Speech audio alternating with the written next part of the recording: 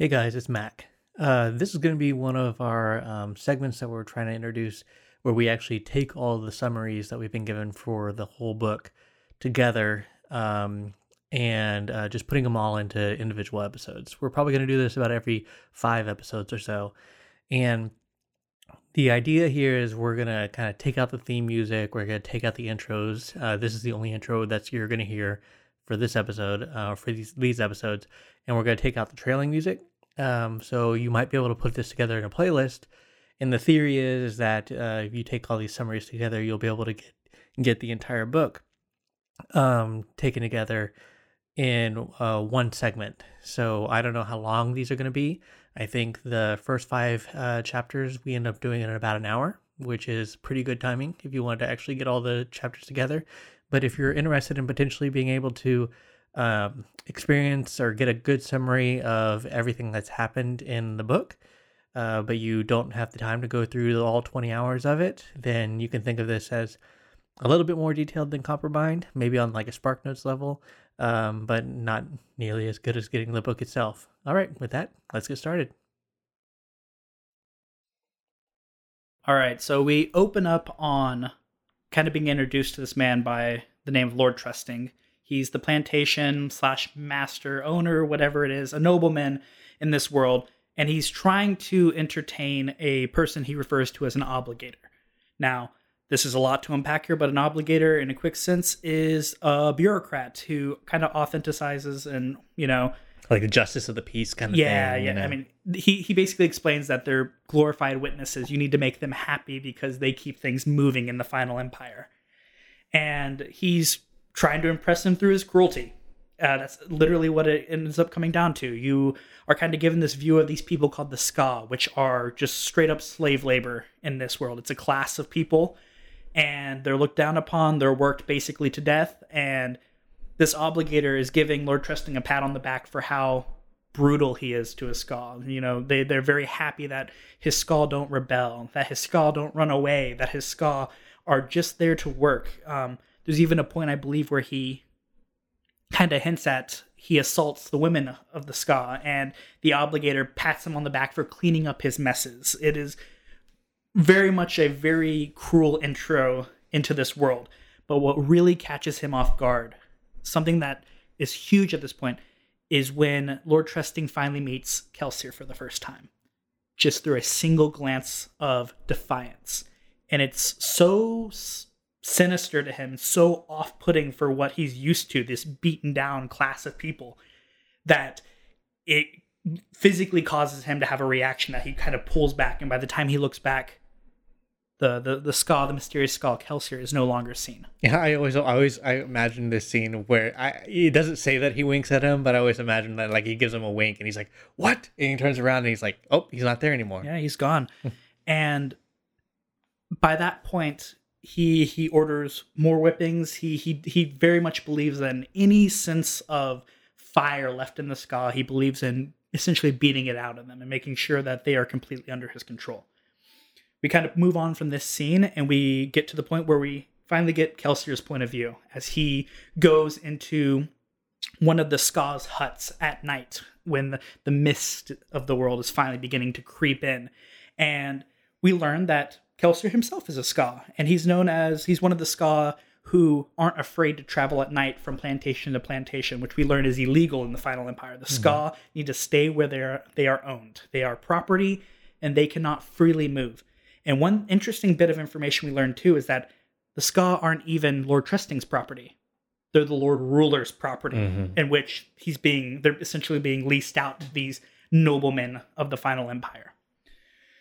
From this point, we kind of move through Kelsier being his charming self, and we'll dive a lot more into Kelsier, who's seeming to be, at least at this point in the book, our main point of view character. And we get to see his charm and his charismatic nature come out. We see him smiling all the time, to the point where the Ska, even in the scene, point out, "How can you smile so much?" And he kind of introduces himself in a way that he's here to bring news and share news, and that's why they take him. And even the elder, I think the elder's name was Trapper. Trapper even mentions this, that he's here because he can give them news from the outside. All of them are too afraid to leave. And there is a point where Trapper kind of starts to sense that Kelsier might have an alternative motive for being here. It is not just he's traveling, and he basically tells him to screw off and leave. And this was a perfect introduction to the Mists themselves, because as Kelsier opens up this door to leave, the Mists start to creep in, and you see how all the Ska are so scared. They're terrified. They start murmuring things. I believe one woman even says, if we go out into the mist, it'll steal our souls. And Kelsier is just kind of like amused / concerned, but not necessarily concerned about how they feel, more concerned that I think he even says, I'm going to have to get them over this at some point. And we learn very much about how the Mists themselves seem to have an almost supernatural presence in the world, at least to this group of people, the Ska. Because the Mists are kind of creeping in and they're afraid about what Kelsier might become in the Mist and about how he might come back after he's changed to enact revenge or whatever it is, they ultimately let him stay, like begrudgingly. And he reveals that when we saw him a moment ago and he caught Lord Trusting's eyes, he was actually there to steal food from him. Kelsier reveals all the noblemen's food, which to us in, our day and age would be, it's like bread and fruit. The dollar store pick'ems. Yeah, it's just whatever, you can get in a pantry. Yeah, but to them, it is luxurious. They most of the times, I believe even the older Ska, who I believe goes by Menace, even says, I can't eat that because his stomach's just not used to even food that, I don't want to say refined, but that different. Which is actually a medical condition that can actually happen from starvation, so. Yeah. And so he reveals this food, and he basically tries to win over the group. Trapper's not having any of it. The Elder, which, by the way, the Elder's I think he mentions 5 years older than Kelsier, 40 years old. Yeah. And so that speaks to their conditions, that people will see that as an elder in their community. They don't live long, especially with what they have to go through consistently. So Kelsier's his different motive comes out at this point. You start to see the real Kelsier and the real reason why he's here. And I believe he ends up even saying it out loud. He's here to stir up some trouble. He says that 4 times. Yeah. Trapper recognizes him when he reveals everything as someone that we get to know as the Survivor. Well, what does he see that he calls the Survivor? So he sees on his arms just a whole bunch of scars where it looks like there were different cuts. Maybe objects were pushed in. It was just a bunch of scarring on his arms, kind of starting at the wrist up. And even I believe he even had him kind of covering his hands too. But it's the scarring. And Trapper knows him as the Survivor by this. Well, at this point, Trapper's kind of stuck because he can't send him out into the mist because everyone's afraid. And everyone's really wanting to hear his stories now that he's brought them food. This wonderful food. The stories in the news are okay, you came here for a reason. Let's hear the gossip. Well, he doesn't even get that off. Everyone kind of ignores him after the foods except for Menace, who seems to be, I would say, an actual elder of the Ska. He's an older man, way older than Trapper. I don't think it gives us an age, but I always kind of assume and see him in his late 50s, early 60s by this point. Yeah. He's kind of getting to that point where it's he's already lived a harsh life, but even if you haven't, your body's starting to get to that point where it's the physical labor isn't going to work out very well anymore. And he points out to Kelsier, the only people who have those scars are from the pits. And we get introduced to the idea of the Pits of Hathsin, which I believe further into the book we'll learn a lot more about. But the Pits of Hathsin are apparently this terrible place that no one has ever been able to live and escape from.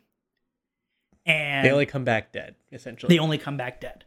And Kelsier has these wounds. And that's really what kind of causes Menace to take an interest in him.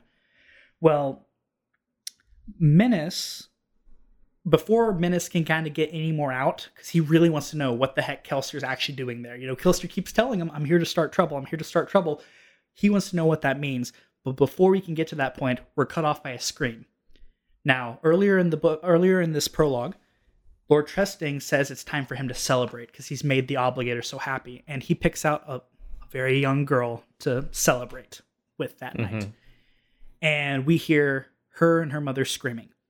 And we get our first introduction into the magic system with Kelsier burning, whatever that means, burning a metal. And suddenly his senses get amplified tenfold. He can hear everything perfectly. He describes how he can feel the individual fibers in his clothing. The fire itself feels like he's right up next to it, even though it's across the room. And everything gets amplified, and he can hear everything perfectly. And we see his character crack. The smile goes away.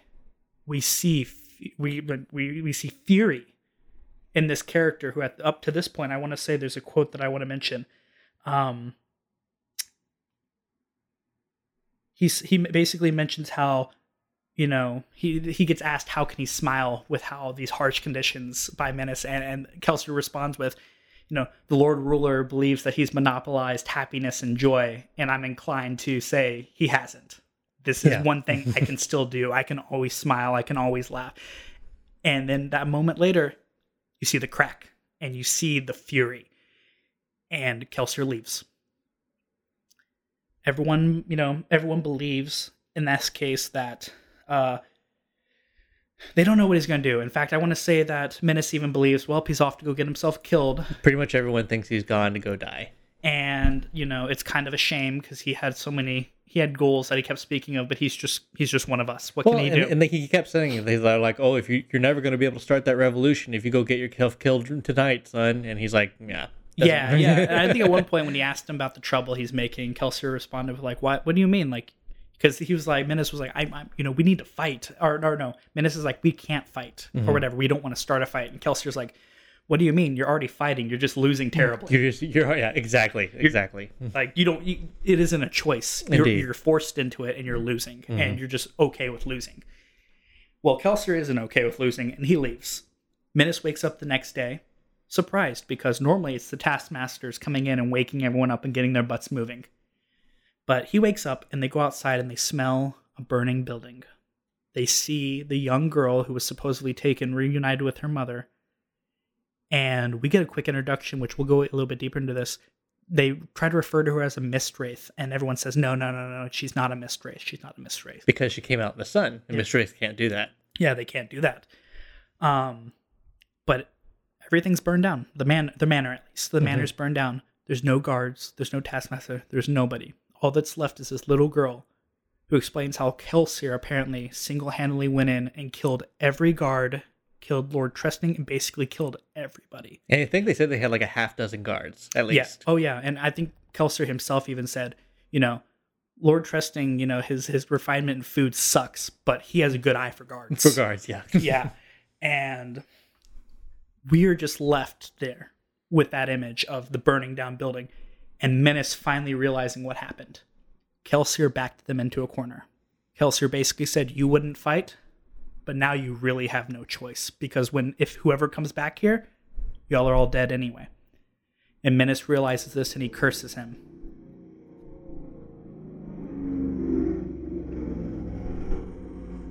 Dang yeehaws.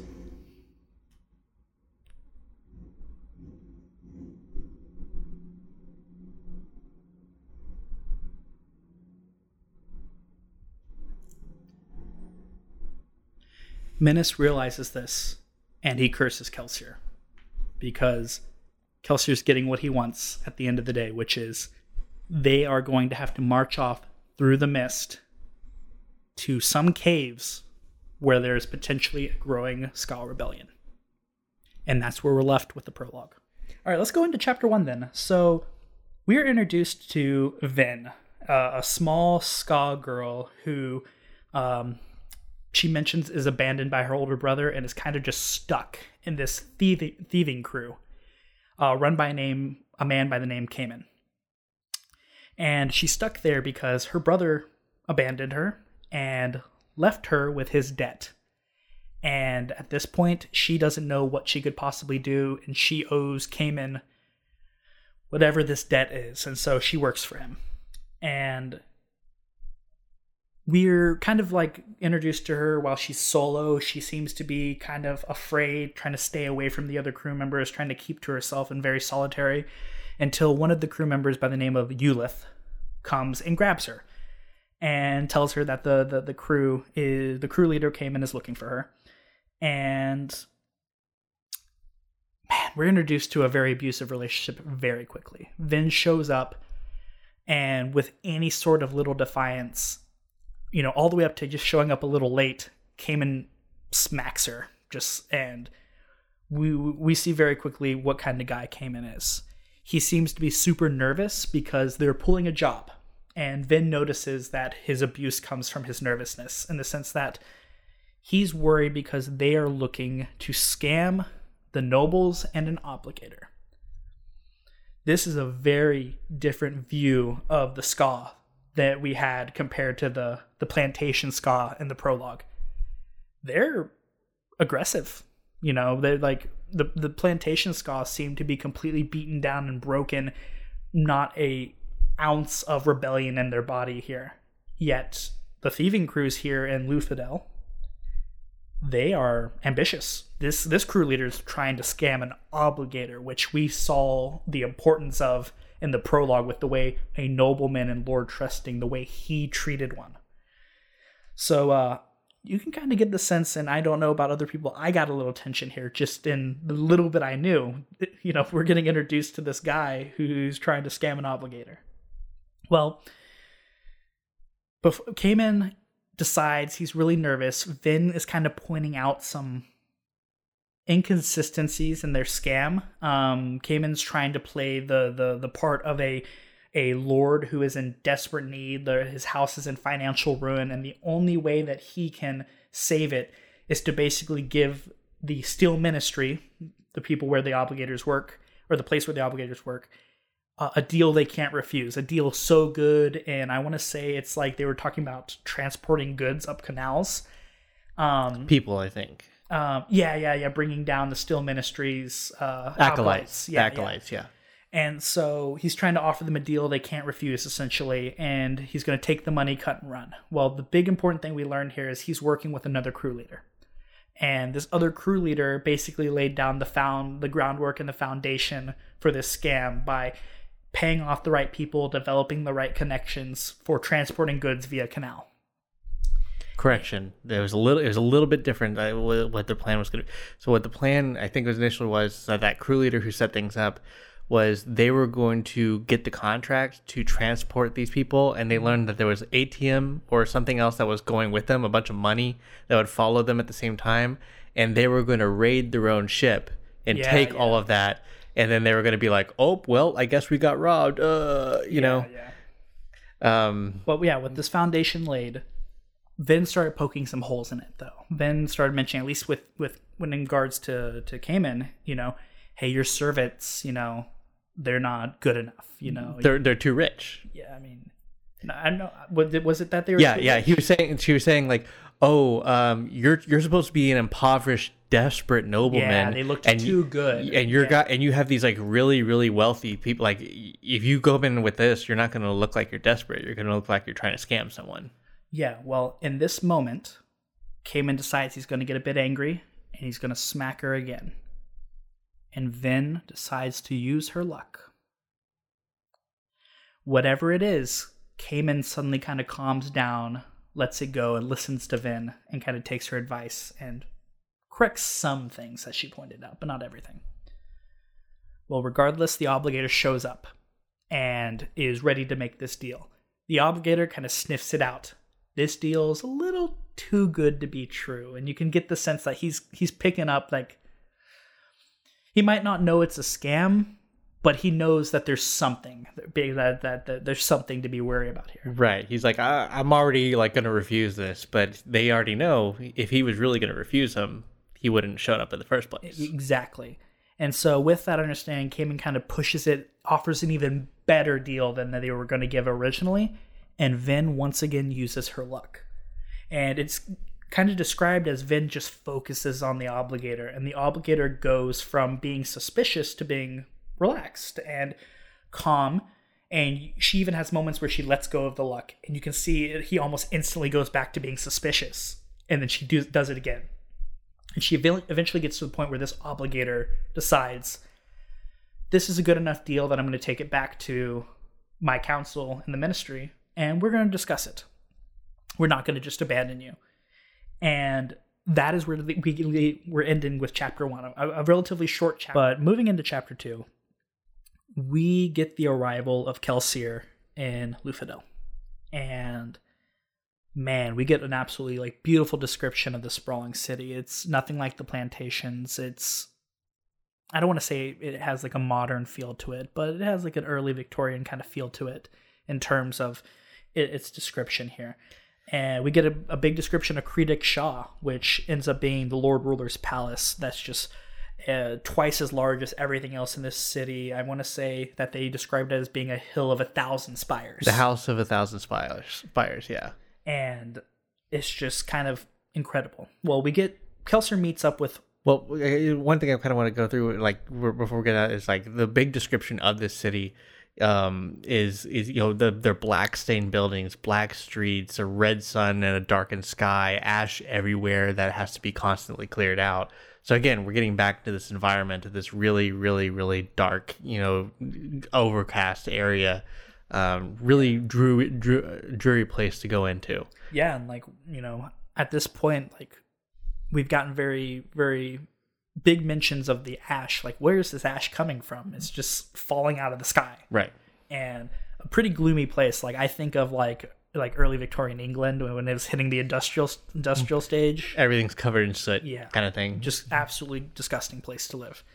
And whose job is it to clean up? The ska. The ska, Yep. Well, Kelsier meets up with the first member of his crew. And, I gotta love Kelsier's crew. But here we go. We get our first introduction to the first crew member, Doxson. And Doxson talks about needing a plan again, or needing some sort of plan of getting the crew back together. Kelsier wants to pull them all back together for something. And he kind of talks about how they're gonna figure that out. And then wonders how the heck Kelsier got in, He goes, I have people watching every entry into the city for you.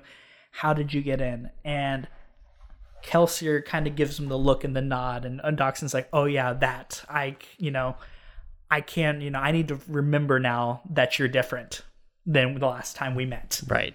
And kind of gives that nod to like, okay, we kind of saw it in the prologue, but what exactly is different Kelsier? Yeah. Well, Doxson notes that he's going to take some getting used to this new ability, and that Breeze and Hammond are mentioned. Breeze and Ham as, other potential crew members that they need to pull back together. That's our first kind of introduction to them. And they mention that they're someone that they call a smoker. Their original smoker is dead, and so that they're going to need to find a new one. They mention this guy by the name of Clubs, who essentially has a nephew that's a 10-eye. And we're starting to get these descriptions of what's a smoker, what's a 10-eye, like what are all these different titles that these people hold in the criminal underworld. And Doxson and Kelsier just both seem as giddy as children to be working a job together again. They're both so happy. Doxson is excited to see Kelsier. It's been, according to them, it's been a while. Mm-hmm. They've been wondering kind of what Kelsier's been up to this point, but I think they mentioned like 3 or 4 years, something like that. Yeah, probably. It was a while. Right. But then we began to get that bit of a view, and we are launched back to Cayman and Vin as a point of view here, with Vin being our point of view character. And Cayman is going off script. Vin's trying to figure out what the heck's going on because Cayman is willingly taking her and a couple of other servants to the Steel Ministry. Just going right into... Just walking in. And Vin is... surrounded by all the enemies. Yeah, Vin is very adamant in her own mind here, going like, this is the same guy who was anxious to have an obligator in the same room as him, yet he's walking into Obligator Central. Mm-hmm. Walking into the Lion's Den. And she cannot figure out why.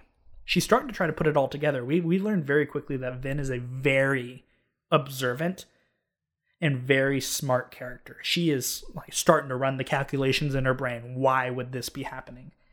And Cayman decides that he wants to meet one-on-one with the previous obligator because he wants to betray the other crew leader. Right. In his mind, he said, why do all of that when we could get a down payment to get our boats running and then just run?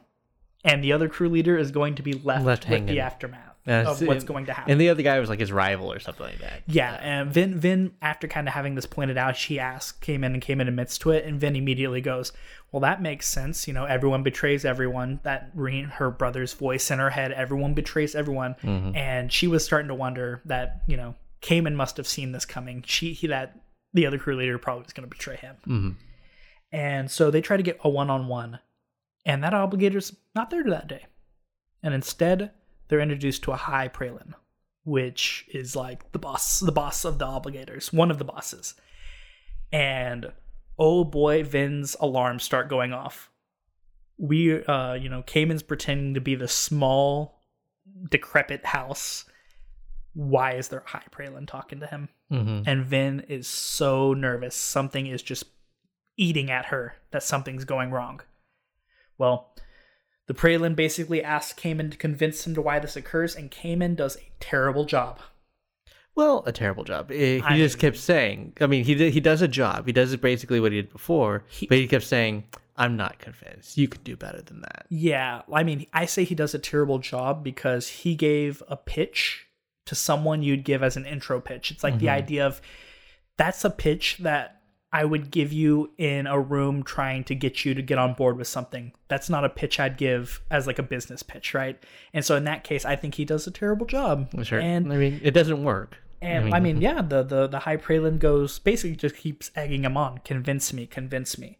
Well, what finally gets him to shut up is Vin to the rescue. Vin uses her luck and tries to calm him down, make him less suspicious. But then almost immediately, the High Pralin goes, you've convinced me. And Vin's alarms go freaking crazy at that point. She had just used her luck, and suddenly everything turned out. This guy was convinced quicker with the use of her luck than the grunt obligator. Mm-hmm.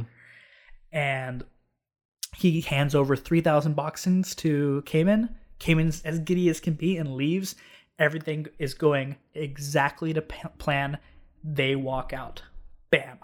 We cut back to... But they had said the obligator was super happy. And they said, whenever there's a happy obligator, you're in trouble. Yeah, yep. Well, we cut right back to Dockson and Kelsier's point of view. They've been watching them. They were standing outside the ministry, and they are watching Cayman leave with Finn. Dockson's mentioning how Kelsier's brother Marsh Cayman tried to scam Marsh, and how basically Marsh told Dockson, hey, keep an eye on the girl. The girl's special. And so there they are waiting, and as they both expect, Cayman and Vin leave, and not less than a minute later, the High Pralin comes walking out with the Steel Inquisitor ready to follow them.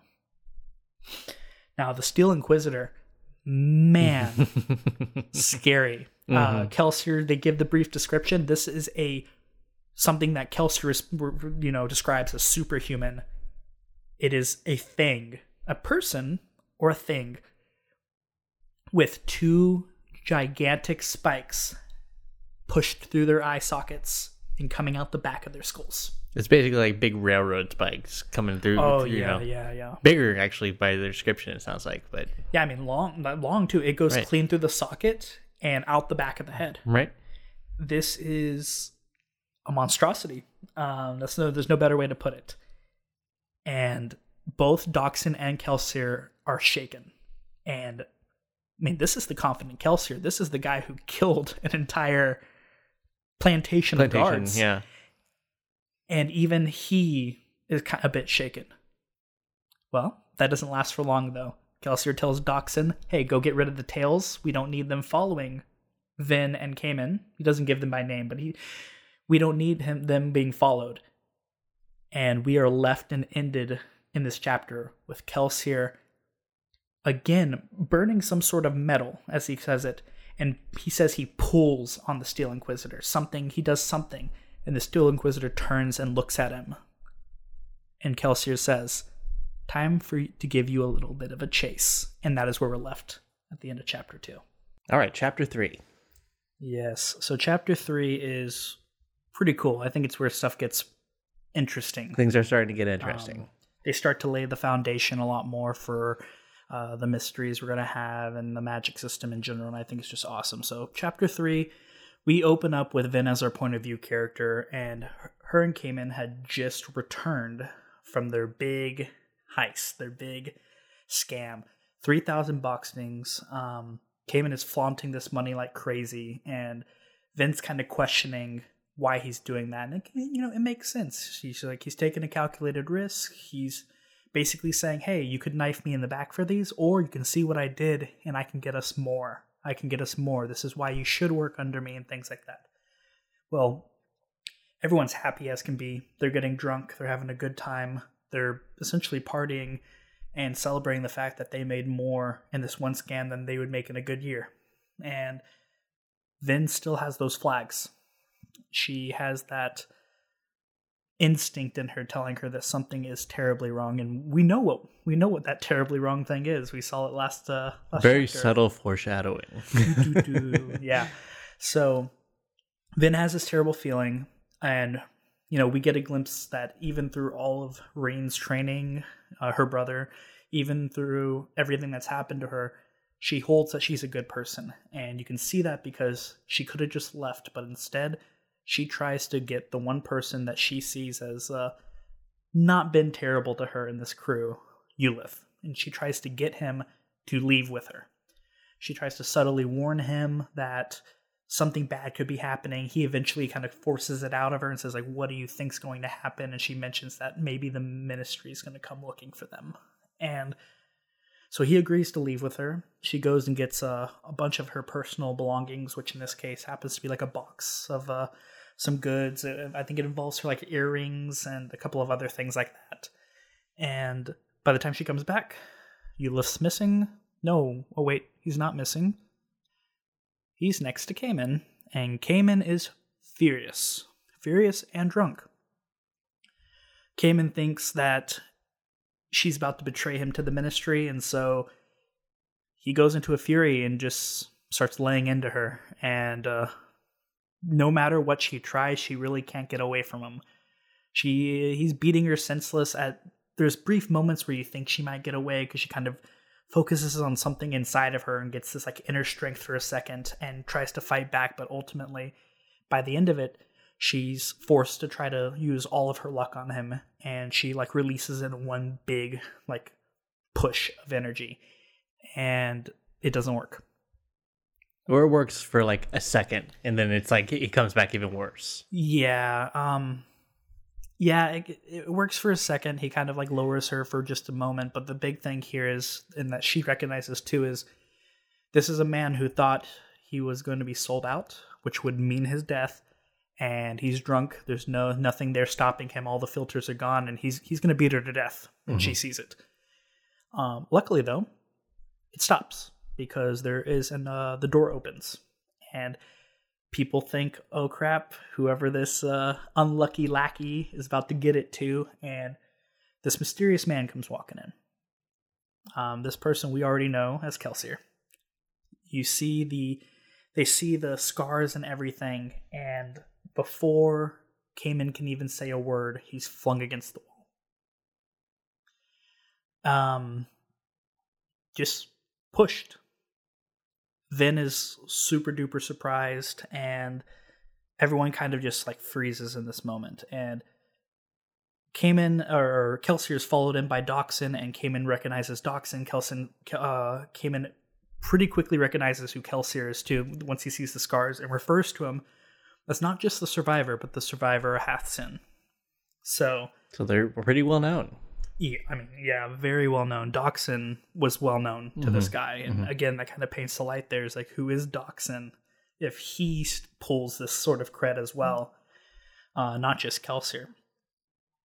Well, Kelsier kind of explains that, or Cayman kind of tries to grovel at Kelsier a little bit. Oh, what are you doing, Master Kelsier? What are you doing, Doxson? Blah, blah, blah, blah, blah, blah. And Kelsier just literally looks at him and goes, I'm not having any of this, and just flings him again. And everyone is just stunned at this point. He starts talking to the crew as a whole and is like, y'all owe me a large debt because this guy over here came in, brought down the Ministry and a Steel Inquisitor on you. And I handled the Steel Inquisitor. And leading up to this point, the reason that no one jumped him, or got excited or like lost their mind because they're all drunk themselves, Vin says he's using luck on all of them. Oh yeah, I did forget to mention that while he's talking there, even her portion of the brain that's screaming at her like, I was just about to be killed, I need to run now, was just numb. Right. She tries to run away and she notices that all of a sudden that all just washes away and she felt a peace. And she's like, what is happening? And then she realized that the whole room was like that. Yeah. And he was like, oh man. So, Kelsier comes in and he says, he was about to bring in the Steel Ministry, the Steel Inquisitors are following you, and I took care of that. Yeah. And he kind of just lets that linger because, we'll hear more about it at points, but like up to this point, we saw in the last chapter, even Kelsier, who we, saw killed a plantation full of guards, even he feared a Steel Inquisitor. Mm-hmm. And so just like leaving that and him, us knowing who he is and us knowing how he's afraid of them, you can imagine what a normal person would feel like in this case. And so just letting that hang in the air, that combined with this luck that's being kind of pushed throughout the room, one of the crew members decides, well, Cayman isn't looking that great, and I don't want to be the next one up against a wall. And so he goes and grabs all the money and presents it to Kelsier and, says, this is all we have. Will this cover our debt? And Kelsier eventually, right then and there, just through words, says, hello, crew leader, so-and-so, you're now in charge. And now that you're in charge, I want to pay you to let me use this location for a meeting and to also take care of Cayman. But I don't want him dead. I just want him handled. Which I think he said, I don't want him to die, but I don't want him to like it. Yeah. Or something like that. Thinking about how bad it is and how, up to this point, Luthadel has kind of been painted. This very much seems like a world where there exist fates worse than death. And they said, they're like, we're going to make him a beggar. And they said the Lord Ruler is not kind to those types of people. But I think Vin says, I know for a fact that once Kelsier's back is turned, they're just going to kill him. But, he doesn't need to know that. Yeah. And so with this, he pays them. They all leave because Kelsier asked them all to leave. But he says that he wants to talk to Vin. And so instantly the whole crew is really like kind of concerned, and not concerned for her safety, more concerned that we just let this girl get the stuff beat out of her. And now he wants to talk to her. Oh boy. And so they leave and they take Cayman with them and they go to handle that. I'm pretty sure. I think Kelsier mentions that Doxson killed the 2 Ministry spies, and so he's like, hey, get rid of those bodies for us too. Get them out of here. And once it's just Vin, Kelsier, and Doxson, you get this playful banter between Kelsier and Doxson. They basically are, shooting it like they were best friends, just talking about how it was really fun to kind of mess around with these people and things like that. And Doxson kind of saying like, oh, this is all already going to your head, essentially. And they just kind of play around with each other. And Vin is just still just kind of stuck, like, what the heck's going on? We went from this guy intimidating an entire crew of thieves to they're joking about it the minute they're gone. Who are these people? But what keeps her there is that idea of how he used luck on everyone. And she wants to know how that is possible, because up until this point, she believed that made her unique and special compared to everybody else. She hadn't seen it before, hadn't run into it yet or before or anything like that, so she was just as curious. Well, they sit down and begin kind of talking, and Vin is, using all of Reen's, training and tricks that she's been given. Don't accept a drink from them. Don't accept a drink from them. Don't, if they're asking for something or they're being nice to you, they want something from you. those whole ideas and everything. And Kelsier eventually sits her down and explains, like, asks kind of like, do you know what you did to the Obligator? And she mentions using her luck. And he goes, yep, that's a form of a emotional allomancy. And, there's going to be many lessons to come then, but this one needs to be said right now. Never use emotional allomancy on an Obligator. They're trained to feel it. So we kind of got that sense, If you ask me, I think that Obligator in the chapter 2 knew what was happening to him and just was trying to confirm it to try to set up a trap. Right. Because that's when she pushed a little bit more, and then he was like, okay. And yeah, and then obviously the second guy was just trying to bait her, and that's when she gave herself away.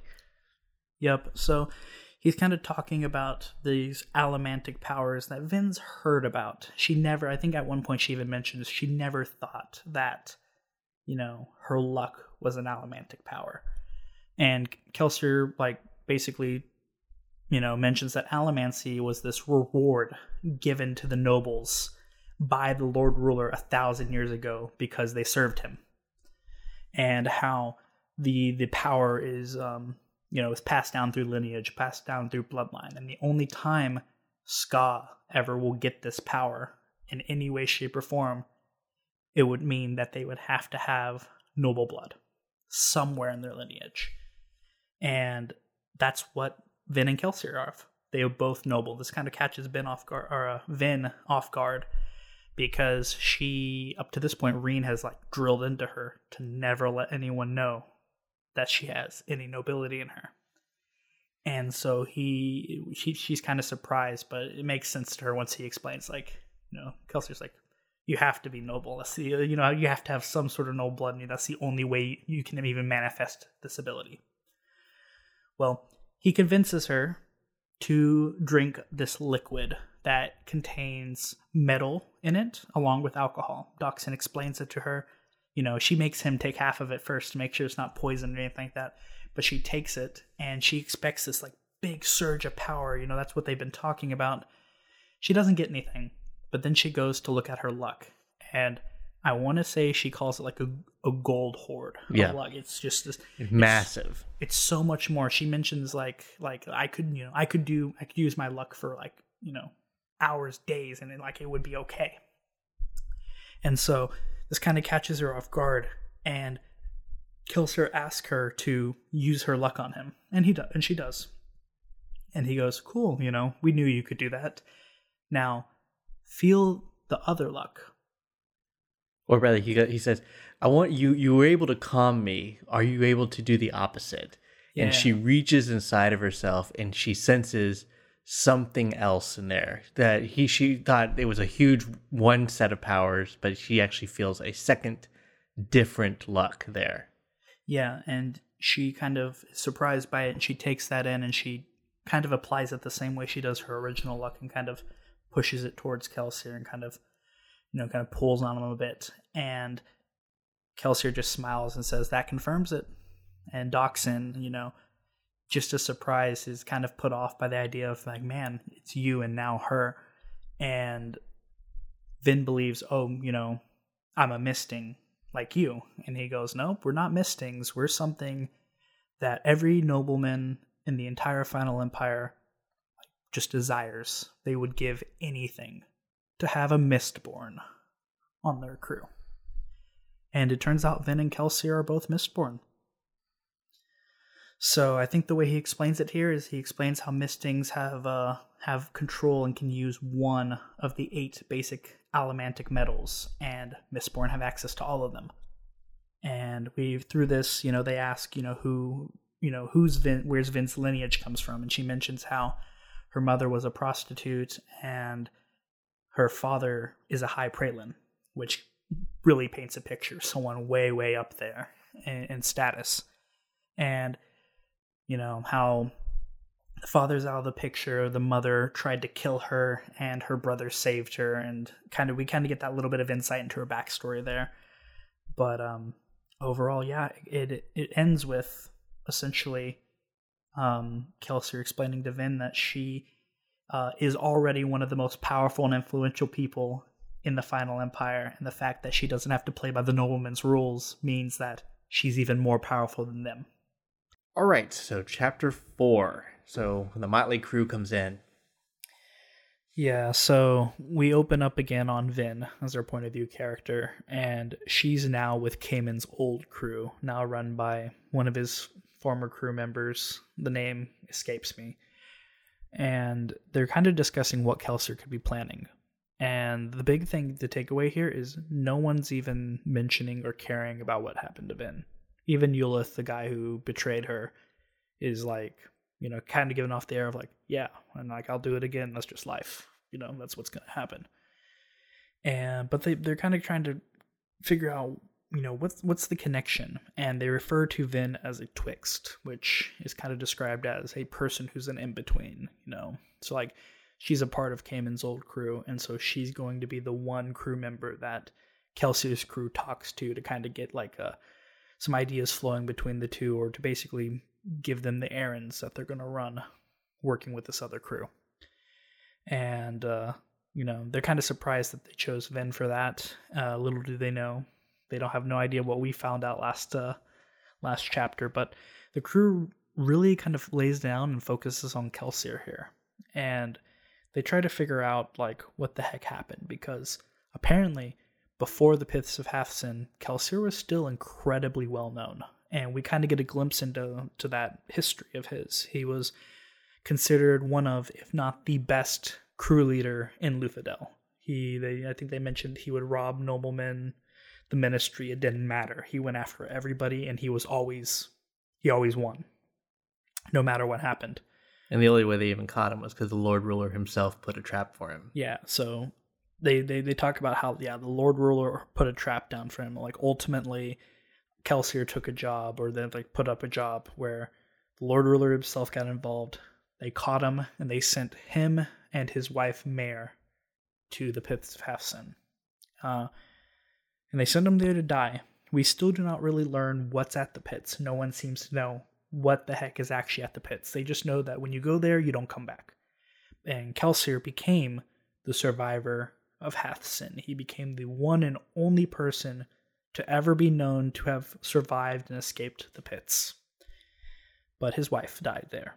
And we kind of get this little moment with Vin going, well, I mean, he's lost someone too. And that connection kind of begins to form again, where she sees herself, or she sees him and, herself, and kind of that glimpse of like, this person went through a lot of crap, the same as I did.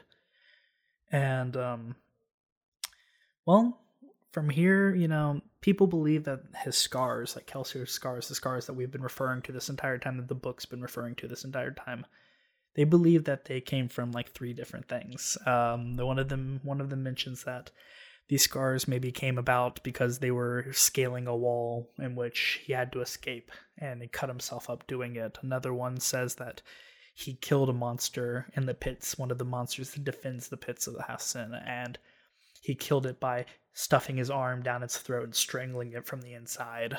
And then another one mentions that, hey, he arrived here claiming he killed one already. Maybe he killed a Steel Inquisitor on his way out, and that's where he got those scars. And they can all agree, though, that the Kelsier that went in is not the same. The Kelsier that went in was not a Misting, which they kind of all believe him to be. And a lot of them think that's not even Kelsier anymore. Sort of like kind of a flashback to the prologue here with the plantation ska. They believe Kelsier's not alive anymore. Something's probably wearing his face, and they mention that possible thing is a Mistwraith. It kind of shows here because in the city, it kind of seemed like the Skull were almost used to the mist. It almost seemed like being in the city, people really didn't fear it anymore. It still made them uneasy, but we never got the sense that the people in the city feared the mist. And it's kind of funny because one of the guys argues that and says, like, we go out in the mist all the time in the city. And one person goes, yeah, but have you gone out into the mist outside of the city? That's where the Mistwraiths are. Mm-hmm. And that's where they'll get you. And that's probably what happened to Kelsier. And so, yeah, ultimately, they believe that has to be something greater. At the very least, they start bringing up the rumors again of Mistborn. They say, He's probably a Mistborn. If he's not a Mistwraith, he's a Mistborn. Or maybe he's a Mistborn Mistwraith. They don't know. He's not human anymore, is what they seem to claim.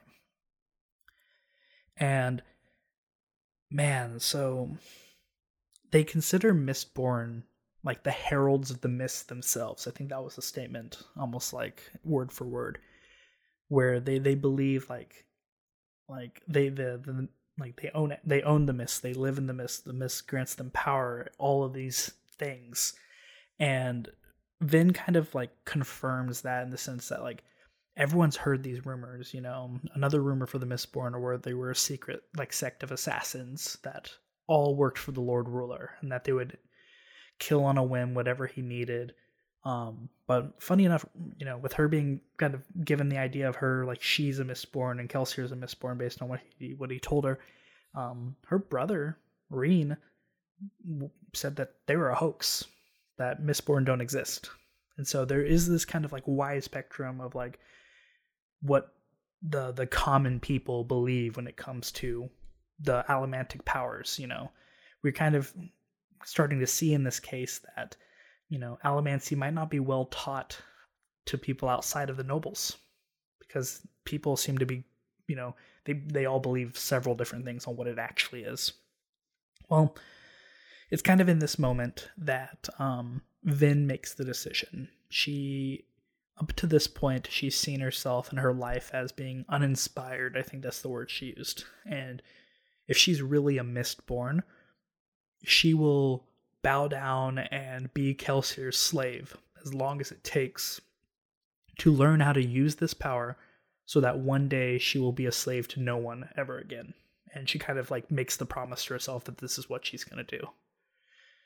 And with that, everyone kind of starts to leave except for Vin, because they know the meeting's about to start and they're not welcome. And so the new crew leader rounds up the whole squad and they leave. And Vin's left alone until the first of the potential crew members arrive.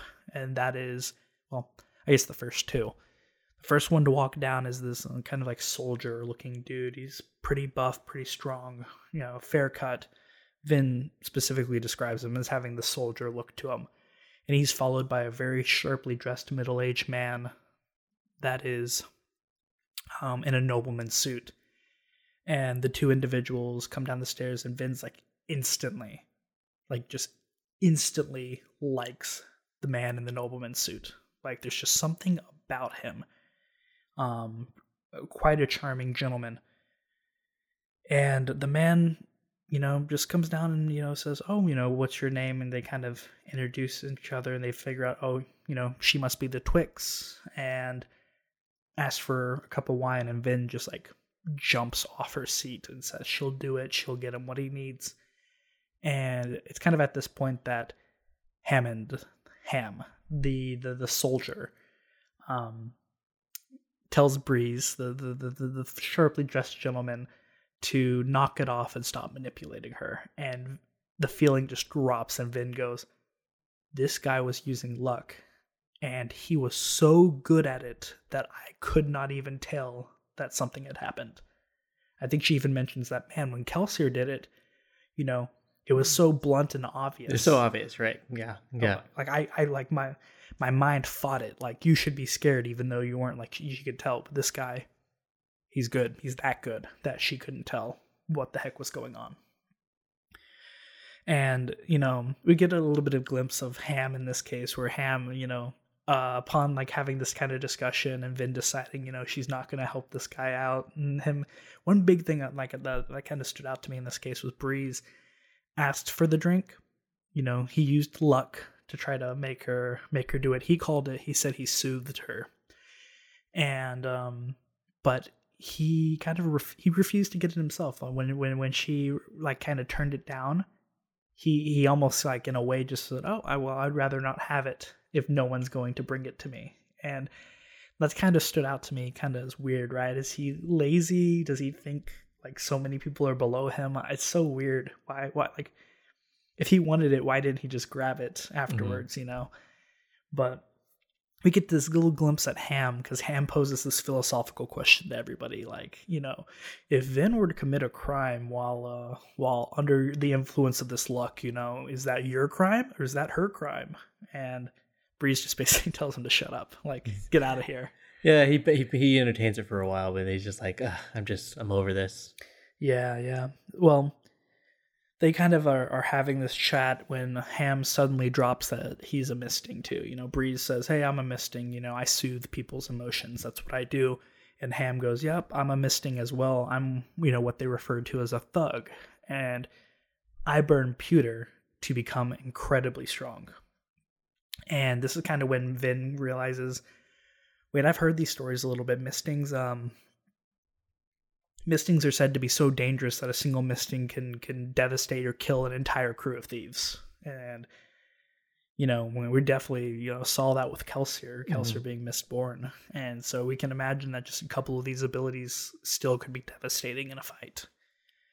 Well, while they're having this discussion, another, like, older gentleman that kind of comes in with a limp, he's, like, described as being, like, knotted up and just, like, gnarly.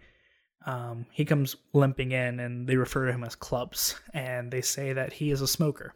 And we finally get told what a smoker is after having sat on a couple of chapters. Mm-hmm. And it's his job to make sure that the Steel Inquisitors don't find you. Kind of how we mentioned in the past chapter, where the Steel Inquisitor's job is to look for mistings. Well, it's his job to prevent that. Kind of makes sense for the name. We finally get the last man after that to kind of show up for the crew, I guess, in this case, and by the name of Eden. And Eden is the leader of the Skal Rebellion, which we will learn a little bit later in this chapter isn't doing that great. Indeed. I don't even know if you could really call it a rebellion at the point it is now, but yeah, and after that, Kelsier and Doxin arrive, and we realize Vin notices something, like, really quickly, and that's that Kelsier and Doxin are greeted with happiness. I think she says, I've never seen a crew leader greeted with happiness from the crew before. But these people are really happy to see Kelsier. They immediately go into sort of that kind of, like, best friend who you haven't seen, since high school, that mode where you just try to, hey, what's been going on? What's this job? What are we going to do? And Kelsier very quickly burst everyone's bubble by pointing to Eden and going, hey, he's your employer. And everyone was just like, oh, great. What could this be? Eden already doesn't like us. Eden voices that he hates that the thieves lack morals and things like that. But he needs them. And he needs them because Kelsier points out that their job is, they're going to rob somebody, but the main purpose of their job is they're going to overthrow the Final Empire. The destruction of the Final Empire. Which is, it's kind of funny, right? Like, you go for the typical heist movie where they're just like, you got to do the impossible. It's impossible to get into the bank vault, but we're going to do this. This guy was literally like, we're going to end the Final Empire. And I'm like, I'm pretty sure final's in the name. But yeah, their goal is they're going to overthrow the Final Empire, and they're going to do it by helping Eden. Well, the two specifics of the job is they're going to give Eden an army. They're going to raise him an army, help him train that army, and then they're going to give him an opportunity to attack Luthadel. That is what's in their contract. That's what they have to do. They kind of ask what the payment's going to be. Breeze and Ham are both like, hey, I'm as ska as the next guy, but what's that payment going to be? And it was announced at 30,000 boxings, which compared to the 3,000 we just heard of seems ludicrous. I mean, it's 10 years of a cruise together, and he said it's basically everything that we could get together over decades of time. Yeah, and Clubs or Ham, I think, was like, that's not even gonna cover expenses. Yeah, that's literally not going to cover the cost of what we're going to need to do this. And Kelsier to the rescue once again. He goes, well, we have a deal with Eden, though. Once he attacks the Luthadel and he takes the palace, we are entitled to half of the Lord Ruler's treasury, no matter how big or small that is. And they all kind of smile simultaneously, and you get that, and that means we're entitled to half of the Atium. And we get this mention of ATM. No idea what it is, but it suddenly gets everyone's attention. The what you can consider the top performers in their profession at this point, at least if they're working with Kelsier, right? Some of the best mistings out there, if that's the case. If you're catching their attention with a payment, you know it's good. So we're mentioning that ATM's on the table now, whatever that is, and suddenly people are feeling more relaxed, and they're kind of like you can tell they're kind of getting in on the idea, but they ask, how are we going to do this? And Kelsier basically lays it down in 4 simple steps. Well, we need to neutralize the Luthadel garrison. We got to get the policing force out of the city. Step 2, well, after that, we just need to throw the city into chaos. Pretty simple, right? Step 3, Yedin's army is going to be raised and attack Luthadel. And step 4, we're going to rob the Lord Ruler blind and take all of his ATM. Easier said than done. Definitely. And if that wasn't big enough, he had to drop one more thing. Well, we'll get to that in a second.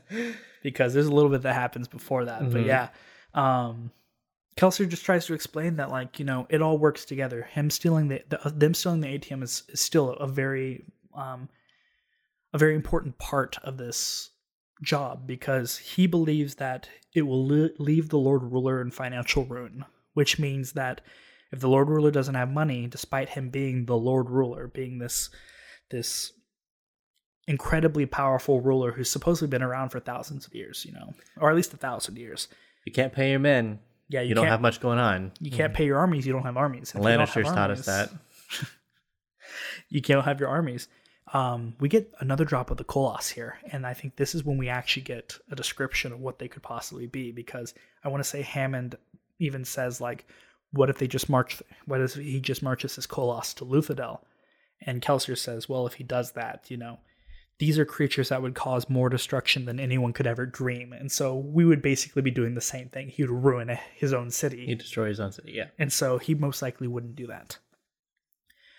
Well, the goal at that point would be to cause the noblemen to fight amongst each other. He's like, hey, the noblemen are going to fight amongst each other, and we have chaos. We can do this, guys. He's just basically he's throwing some half-baked ideas out there just to kind of try to bait them in and say, these ideas suck.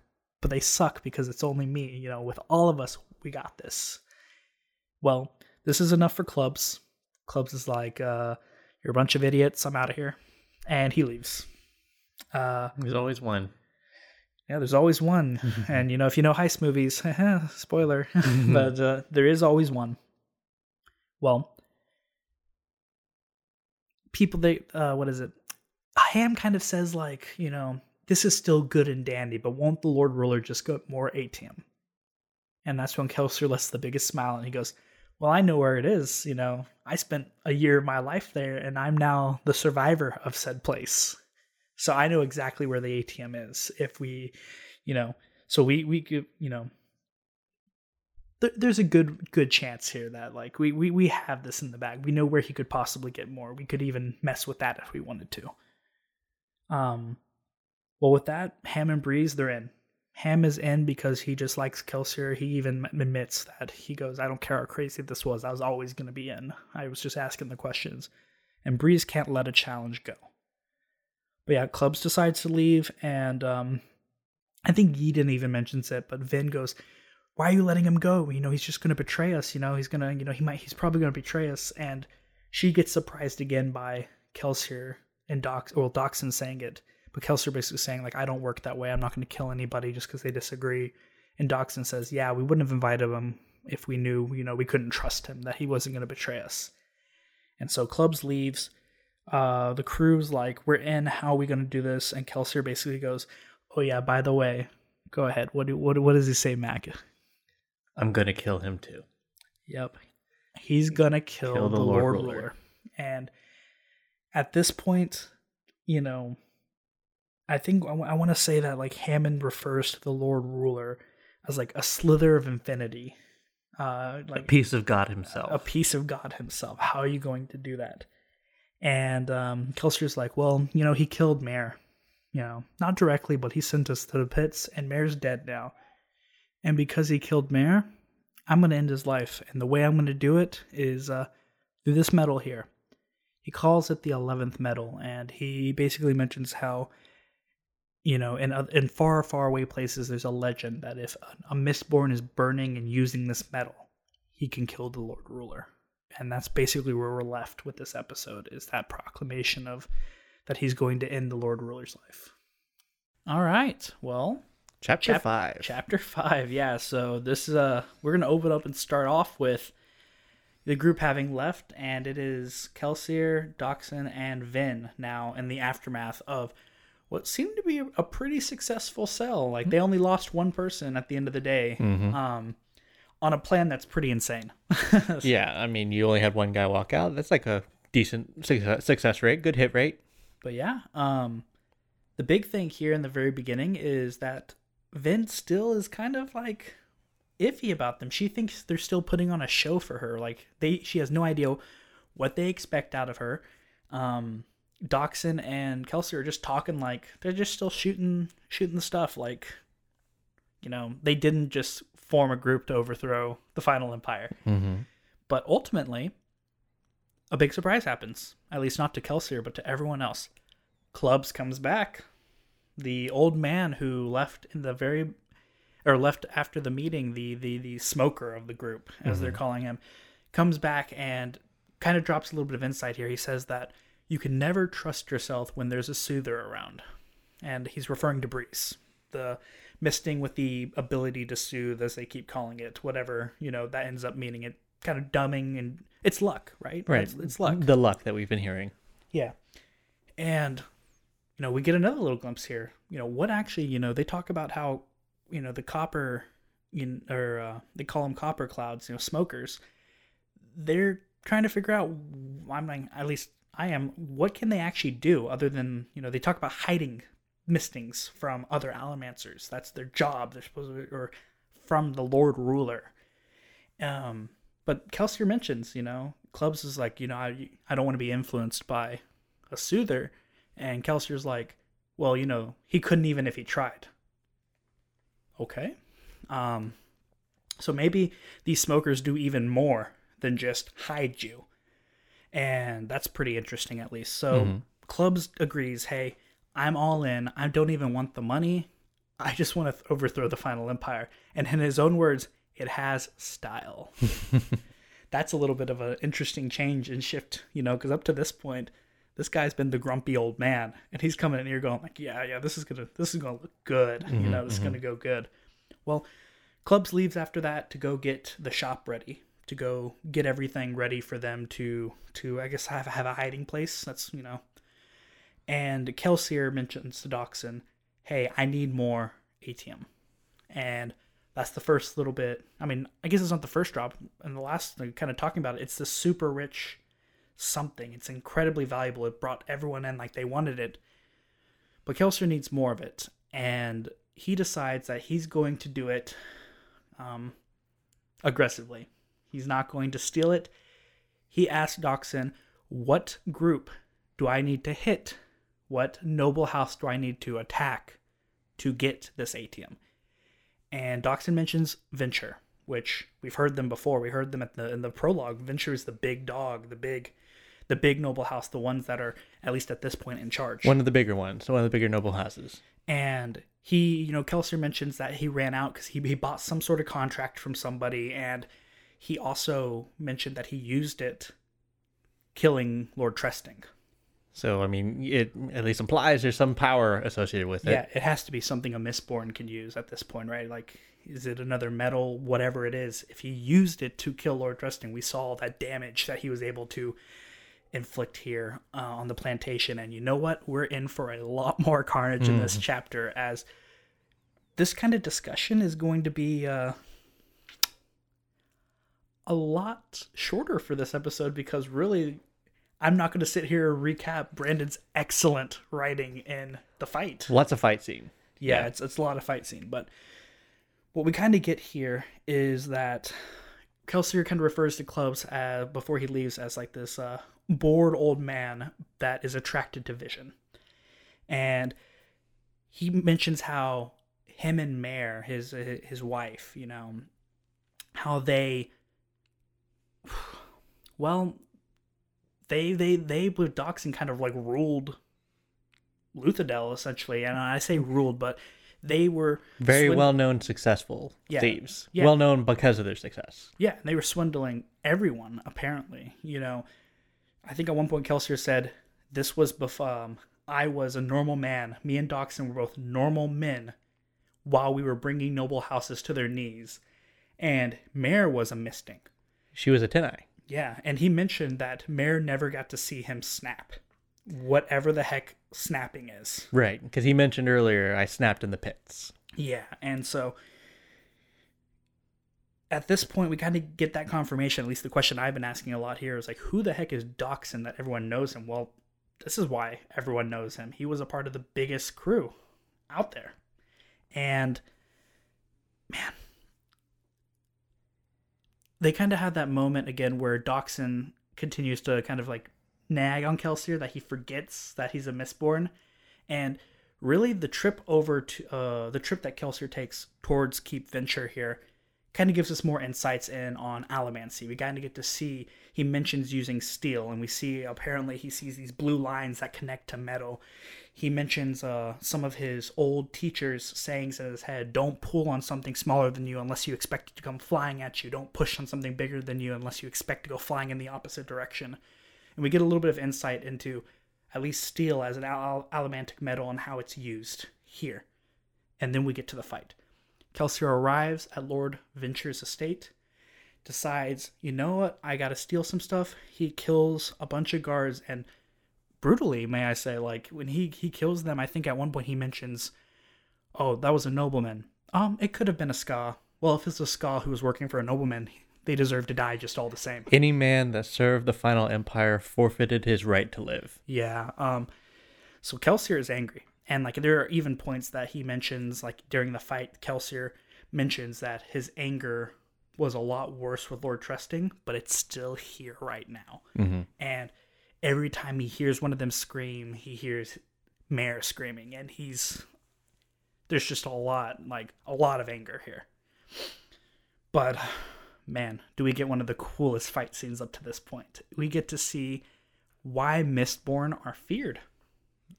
What's he take on, like, I want to say, like, at one point it's like 12 men at once, and then even Allomancers show up at one point and start attacking him.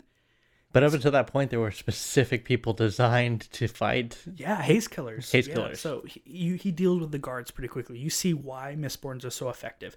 He pulls the sword out of one of the guards' hands and cleaves his head off before he can even draw a dagger. Mm-hmm. The other guard, noticing he's a Mistborn, tries to drop the metal off of his body to avoid getting pulled like the other guard did. And all he does is fling the sword at his unarmored body now and kill him. There's nothing you can do, right? There's nothing you can do against these guys. You are a dead man walking when you're up against a Mistborn with no powers. Oh, or so we think, because then the haze killers show up. And these are normal people who are apparently trained and taught how to fight Mistborn. Kelsier mentions how they have no metal on their body. So you can't push or pull them, can't do any of that stuff.